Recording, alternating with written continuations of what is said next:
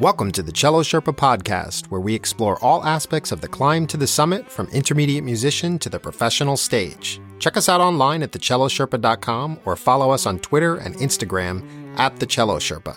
I'm Joel Dallow, your host. I joined the cello section of the Atlanta Symphony Orchestra in 1999 and founded the Riverside Chamber Players based in Roswell, Georgia in 2003. Today's episode is sponsored by Clear Resources, your premier resource for compliance, legal, ethics, and risk. For more information, visit them online at clearresources.com.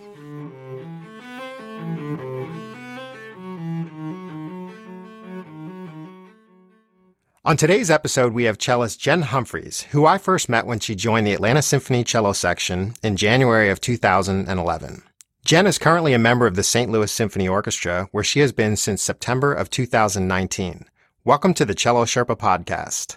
Thank you so much. It's great to be here, Joel. Before going to St. Louis, she was a member of the Dallas Symphony, the Atlanta Symphony, and the Charlotte Symphony. And she actually attended the same high school I did, the Interlochen Arts Academy, although it was much later than me. Not that much. Yeah. After Interlochen, she went on to study with the world-famous cellist Lynn Harrell at Rice University and worked with Brinton Smith, principal cellist of the Houston Symphony, with an intense focus on the orchestral repertoire. So I wanted to have an episode or several episodes where we talked about what it takes to succeed in winning an orchestra audition. And I can't think of anyone I know who's had more consistent success year after year in winning positions wherever you decided you were ready to move next. How have you done this? It's funny. Brinton said after the St. Louis audition, he said he thinks I maybe hold the record for the most lateral moves professionally. Atlanta to Dallas to St. Louis. Yeah, it's pretty crazy. And I'm still baffled by the fact that I've been so fortunate to play in as many wonderful places as I have. How did you manage that? What's the secret to your success?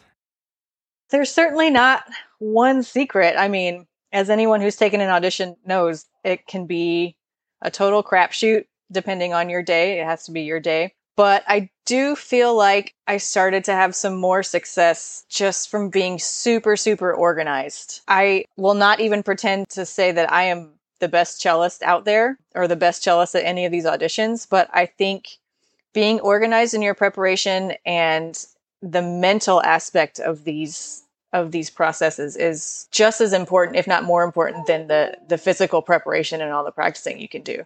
For me, especially with this last one for St. Louis, so that was in February of 2019, I basically mapped out literally on a piece of paper all my time for like 3 months. And this one was definitely more intense because this move for me was much more personal from Dallas. My husband already had a job in St. Louis, and so it really was for personal reasons. And I think those are the hardest auditions to take, to go to a place. Most pressure, right? Most pressure. Yeah. You put on yourself, or the places where you know somebody. Like every audition in Houston that I feel like I've taken, I have totally bombed because I could visualize who was sitting behind the curtain, and it was former teachers, and it totally got in my head and it was terrible. So the ones where you have some kind of personal connection are often the hardest. And so I knew I had to be more prepared for anything and to not leave anything up to chance for this one.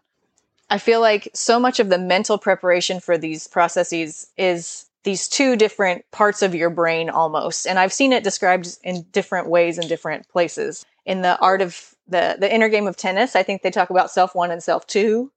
In a lot of sports psychology books, they talk about the training mindset and the trusting mindset. Right. For musicians, it could be more like practice and performance. You know, this ability to have two very separate compartments of your mental focus. And when you start off preparing for something, this could be for a concert or a recital or an audition. It could be for anything. When you start off preparing for something, you're spending most of your time in the practice mindset, you know, really breaking things down, working on the physical aspects of it, doing a lot of listening, a lot of studying. And as you gradually get closer and closer to the date of whatever, the performance or the audition, you need to be shifting the amount of time you spend in the performance or the trusting mindset.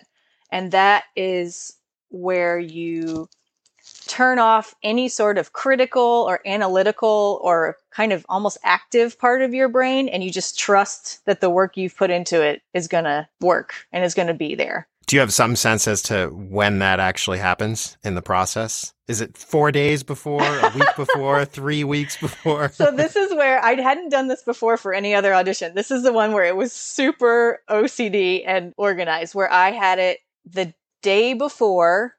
I hardly practiced at all. 2 days before, I was just like running lists and recording myself. 3 days before, I would have, it was like that. And I was playing mock auditions for people, but I stopped playing mock auditions 2 weeks before, because I was like, at a certain point, you just have to say, what's done is done. You can't keep working on things and criticizing yourself up until the very last moment. And that's a really hard thing to learn, I think, because at an audition, you're sitting in a warm-up room and everyone is practicing furiously, going over things. And I put on my headphones and I just was listening to music. I was doing Sudoku puzzles. Yep. And not playing. And that's really, really hard to do. I agree. Because you feel like you can make one thing better.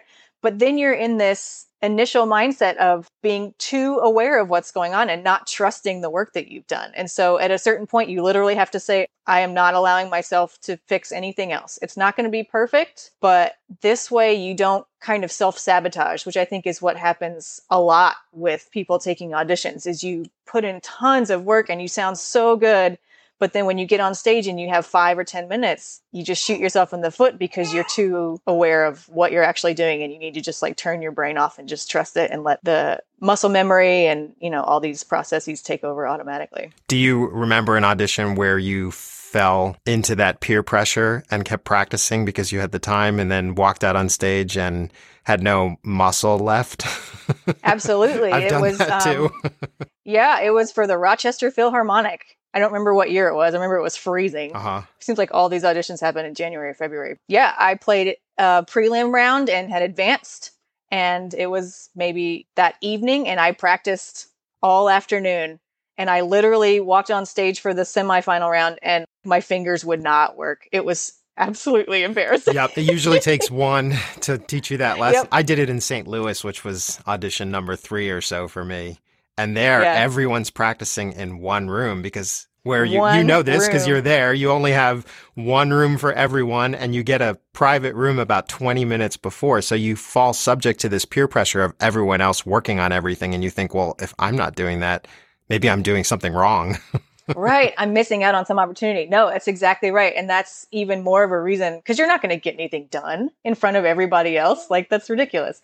But it's a lot of pressure. And so you need to give yourself time to ease into that mental state of just trusting the work that you've done so that when you're in that situation, you don't fall into that trap. Yeah, there's a big difference between the whole practicing and then performing mindset. And I think a lot of us have trouble making that switch. And if the first time you make that switch is you walk out on stage and play for the committee and all of a sudden you're hyper aware of everything that's happening, you're probably going to have some problems. That's exactly right. Yeah. Some people get lucky. Some people, this happens naturally for them. I'm not one of those people. And so I have to, it's funny, it's weird to think about, but I have to practice the trusting mindset. And for me, that was just like scheduling the time. Like I have 20 minutes today to really work on some details. And then I'm just going to run stuff. And I'm going to record myself and go back and listen to it later. But, just to like give yourself that feeling of not being able to stop. And how often did you play for your colleagues and friends and do the mock auditions? Did you do that a lot leading up to this last one? Yeah, I did. And that's another big part of practicing this performance mindset is putting yourself in these performance situations that feels terrible. Yeah. It's really, again, it's hard. No one enjoys these experiences, especially I think once you're in an orchestra, it's weird to talk about taking auditions other places. And so sometimes it's hard to find colleagues that you trust or feel comfortable enough with to ask to play for. Whether you're in school or you have a job already. Absolutely. I think I played for 4 or 5 people at least once, sometimes more than once. And I would record myself. I would get their comments. I would take notes on myself going back and listening because it's crazy how many things are different when you're playing in front of somebody else. And like you said, you don't want that first time to be at the actual audition. Yeah. And don't you think it's also possible to mimic that a little bit by just recording yourself regularly? Definitely. Even if you don't have an audience, you can kind of mentally put yourself there, press record on your phone or whatever you're recording on. Yeah. I mean, with phones now, it sounds so old. with phones these days, it's so easy to record yourself. You don't have to have any sort of special gadgets. So yeah, absolutely. Record yourself a lot. But then at a certain point, you have to start not listening back. Like maybe record yourself so that you make yourself feel that pressure, but then don't go back and listen to it later because you need to just let it go. Right. And be out there. Yeah. So let's talk a little bit about when you grew up. You grew up in Owensboro, Kentucky. Were you surrounded by music in your family and your community? And what kind of influences did you have in that environment? I was. So both my parents are musicians. They both taught band in the public school system that I went to. And they also are still both very active in ensembles and other groups, playing in community groups, playing at churches, playing weddings. There was always a lot of music going on, and they both were practicing and things like that. And I think I took up an interest in the piano at a pretty early age, just kind of for fun. They were very supportive, very encouraging. And then I started Suzuki violin when I was 6 until I saw Yo-Yo Ma play on an episode of Mr. Rogers' Neighborhood and thought that looked a lot more fun, and switched to cello soon after that. And there was a great teacher who just recently passed away, actually, Dr. Joan Mack, who I think probably taught thousands of Suzuki string students in Owensboro over decades of a teaching career. And so she was wonderful, and eventually went on to some other teachers in the area and then to Interlochen for high school, as you said. So I was very fortunate that my parents were very supportive, kind of picked up early on that I had a decent enough ear, and made it possible for me to go to different summer camps and things like that to kind of expand my horizons, because I was very much a big fish, small pond at first. Yeah. And what instruments do your parents play? My mom plays the flute and my dad plays the trumpet. I have a brother and a sister, and we all went through the band program. I played clarinet in the band, actually, until high school. I did not know that. I did. I didn't want to sit through the open D-string tango and beginning orchestra when I had been playing for a while. So I did beginning band until I switched back over. How was your clarinet embouchure? I pulled it out at the start of the pandemic. Wow. It was about what you'd expect. So you started on the cello at 6. Mm-hmm. We were talking about this on many of the podcasts that have come before you. Rainer started at 6, and Stephen Isserlis started at 6, and I started at 6. And I was wondering, do you think there's something magical about that age?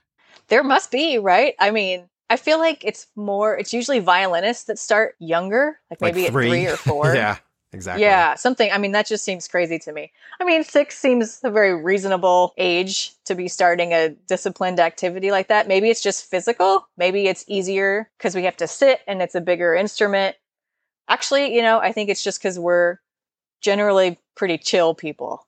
So we're not in a rush. Cellists are chill people. Yeah, cellists are chill. That is true. And it's hard to start a student. I've had this experience myself, starting really young students that can't quite read yet, because unless you're a Suzuki specialist, you don't really have the tools to train them at that age. They don't have the language necessarily to grab it. So 6 is that first point where, a lot of people are going to kindergarten or first grade around that age, and you're starting to get introduced to all of the other things in life when it comes to education. And it seems logical that if you're going to start it, that's a good time. Definitely.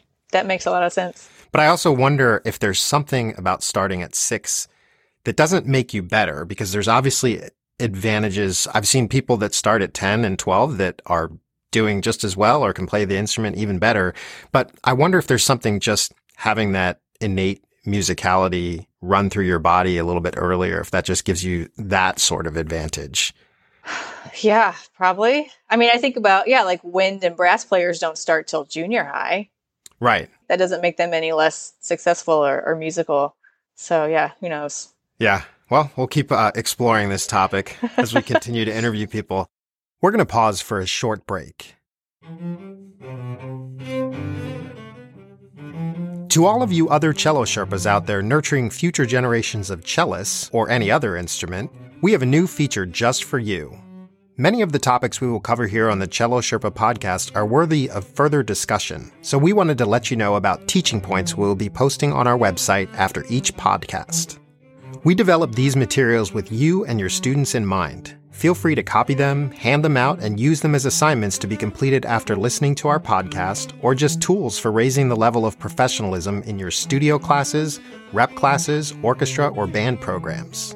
Please visit our website for more information and click on the Teaching Points tab. And as always, give us some feedback on what you'd like to learn more about on the Cello Sherpa podcast.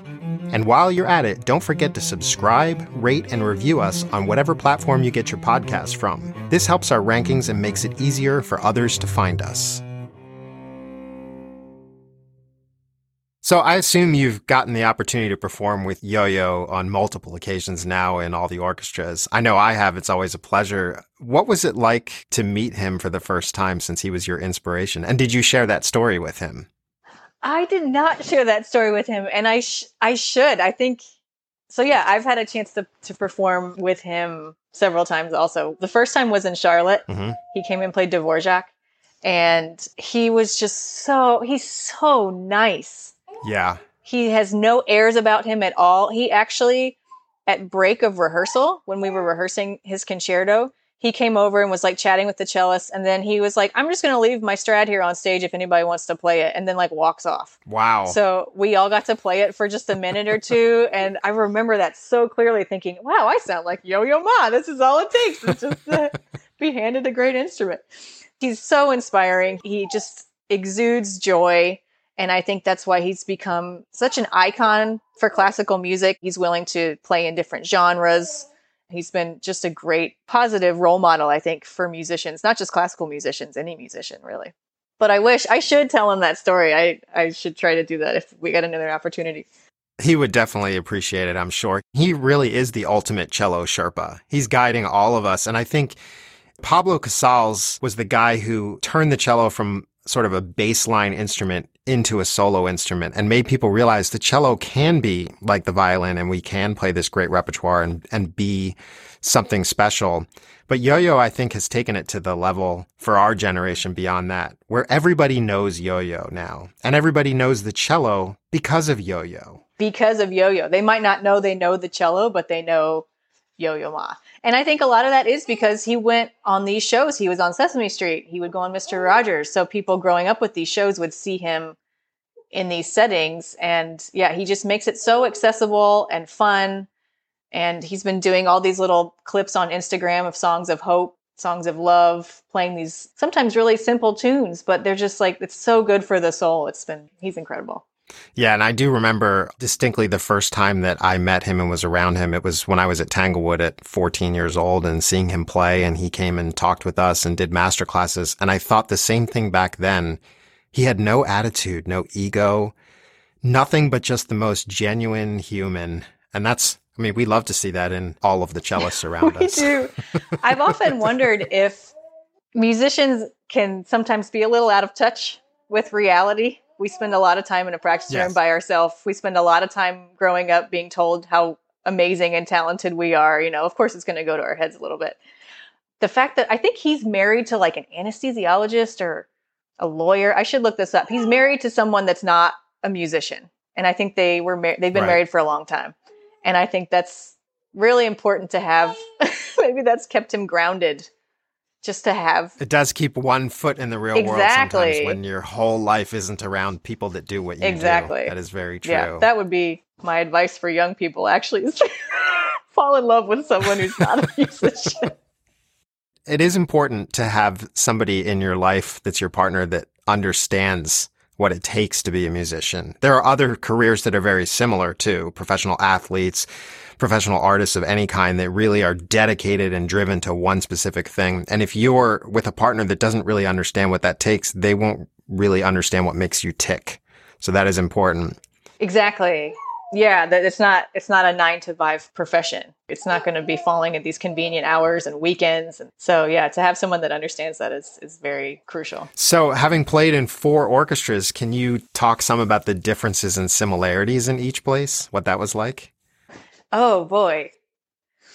Every orchestra, it's funny, and you don't really pick up on this just from subbing a week or two, I think, in a place. But I've spent a couple years, like you said, in 4 different places. 5, really, because I had a job in Huntsville, Alabama when I was still in school.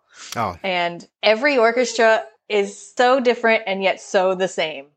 You start noticing personalities and you're like, oh, that person is so-and-so in this other group, and you kind of know how to approach it.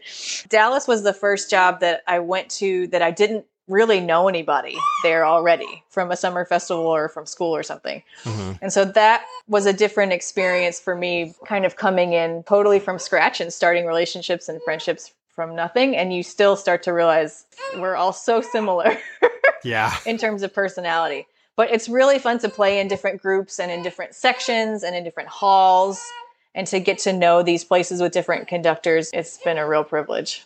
And have you found that there's difficult personalities in every cello section you've been a part of, or do you think we're the most calm of every section? What are you talking about? There's no difficult personalities. Hang on one second. I'm going to pick up a baby and see if he will tolerate this. Well, this is, I think, a good time to talk about what you've been up to during the pandemic now that you have a new baby in your lap. Yes. Noam just turned 3 months yesterday. This has been my pandemic project, which, as weird as it's kind of been the perfect time, because there hasn't been any work really that I've had to miss. I think it would have been really hard it's hard for everybody to be out of work right now, but I at least haven't been missing a whole lot, and I can stay home and hang out with this guy, which has been really fun. Yes, somehow you timed that really well, being home with him. It's excellent. What is St. Louis up to right now during the pandemic? Have they been performing? We did in the fall a number of these on-the-go outside concerts. We had a trailer that had a little portable stage that we would go to different places in the parks, different nursing homes, community centers, and small chamber groups would play in different places around the city. And that was actually one of the silver linings of this weird time, is being able to connect with people in different communities that might not make it to Powell Hall for our traditional concerts. And we did get to play a couple chamber orchestra concerts in the fall. My last one was in November with Stefan, who came in town and was able to do those. And so I was tearing up after going since March without playing in a big group, and then to sit on stage again and to have just those first notes of the string section. It was amazing. Things have been pretty quiet the last few months because with cases spiking, they wanted to be really careful. And we're just now starting with some more chamber music. I think they're going to have some live stream concerts, and then chamber orchestra again starting up this spring. Oh, good. So yeah, it's really great. Yeah, hopefully things are looking a lot more positive going into this fall. Hopefully we'll have some normalcy return. And I'm looking forward to playing with a whole orchestra. The chamber orchestra's been great, but I miss playing with the big group. That will be fun to get back to. For sure. I think chamber music in general, orchestra players don't really you do. You have your own series. You are a rare exception. A lot of orchestra players don't play a lot of chamber music, I think. And so it's been really nice to have those opportunities, but I'm with you. I can't wait to get back and play the big stuff again. That's really what I love the most. Yeah, I mean, there's a reason we all joined an orchestra, and I think that's the heart of it. Playing the Mahler symphonies and the Strauss symphonies and the huge John Williams type works. Exactly. So let's talk a little bit about when you're in the orchestra about the tenure process, because you've now been through that, I guess, 4 times, and something that I used to think meant 10 years. And I learned later what tenure really meant. The only place we hear about tenure is in the orchestra world and the college world. Right. So what was that like? And maybe for our audience, for people who don't know what tenure is, you can explain what that means. In professional orchestras, an aspect of the contract, the CBA, that I think every group probably has negotiated is the possibility of tenure, the privilege, I would call it, of tenure, where after a certain process, after you join an orchestra, usually it's 2 seasons. If you start at the beginning of a season, it can be different. If you join midway, like I did in Atlanta, it can kind of change the process. But after it's kind of your trial period. And if everything goes well, you get good feedback and you can respond to that feedback and make adjustments, and you're a good colleague, then you're granted tenure, which basically means you're really, really hard to fire. Yeah, you have to do something really bad. You have to do something really bad. There's a long process to getting rid of you once you have tenure, which of course I think stems from, not of course, people might not know this. It stems from the days when conductors were kind of tyrannical and you could just point to one person if you looked at him wrong and he'd be like, you're out.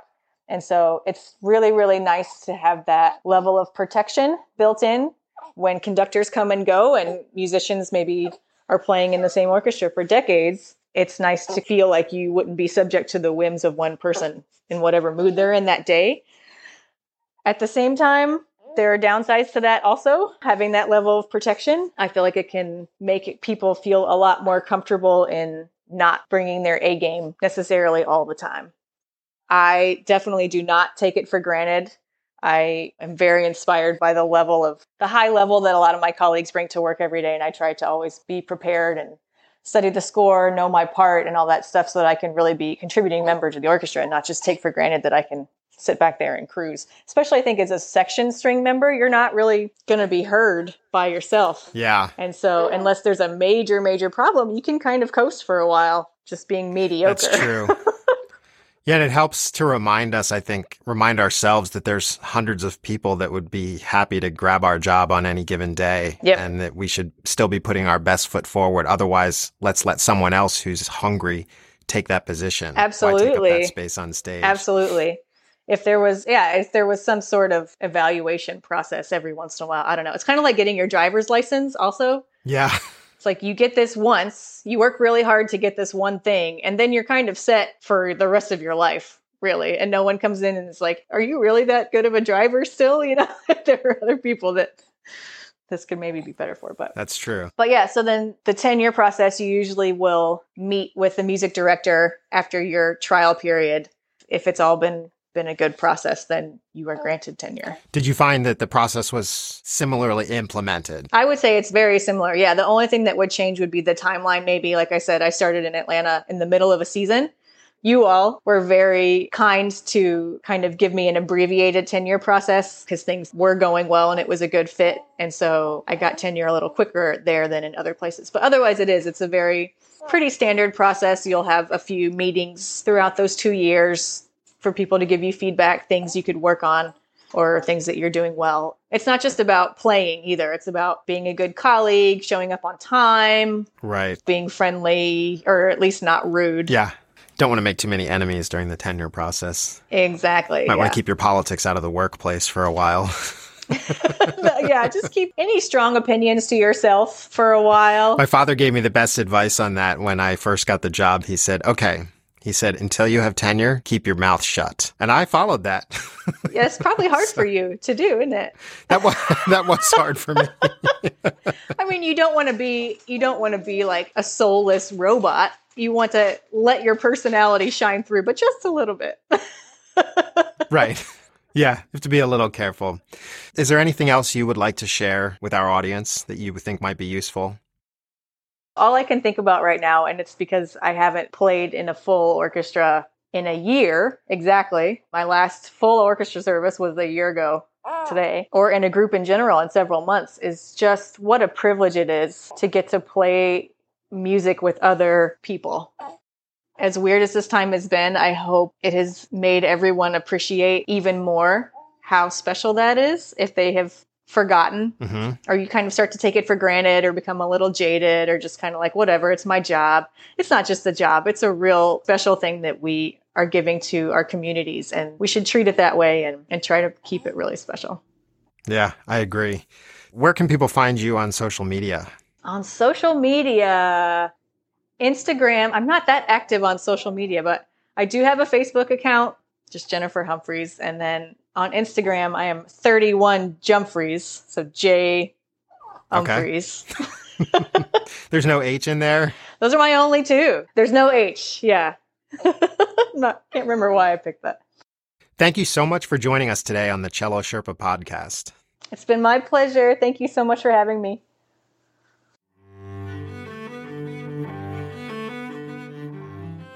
Thank you so much for listening to our 5th episode of the Cello Sherpa podcast. Be sure and catch our next episode where we interview Robert Spano, music director of the Atlanta Symphony Orchestra. We're here to serve you, so if you have questions or topic suggestions you would like us to cover in future episodes, please use the contact page on our website, thecellosherpa.com, or tweet them at us at thecellosherpa. You will also find information about the specific services we offer on the website. Be sure and subscribe to the Cello Sherpa podcast so you'll be notified when our next episode posts. Today's episode was produced, recorded, and mostly edited by Joel Dallow with some much-needed assistance from Mark DeClaudio at 3 Wire Creative. You can find more information about them at 3, and that's the number 3, wirecreative.com.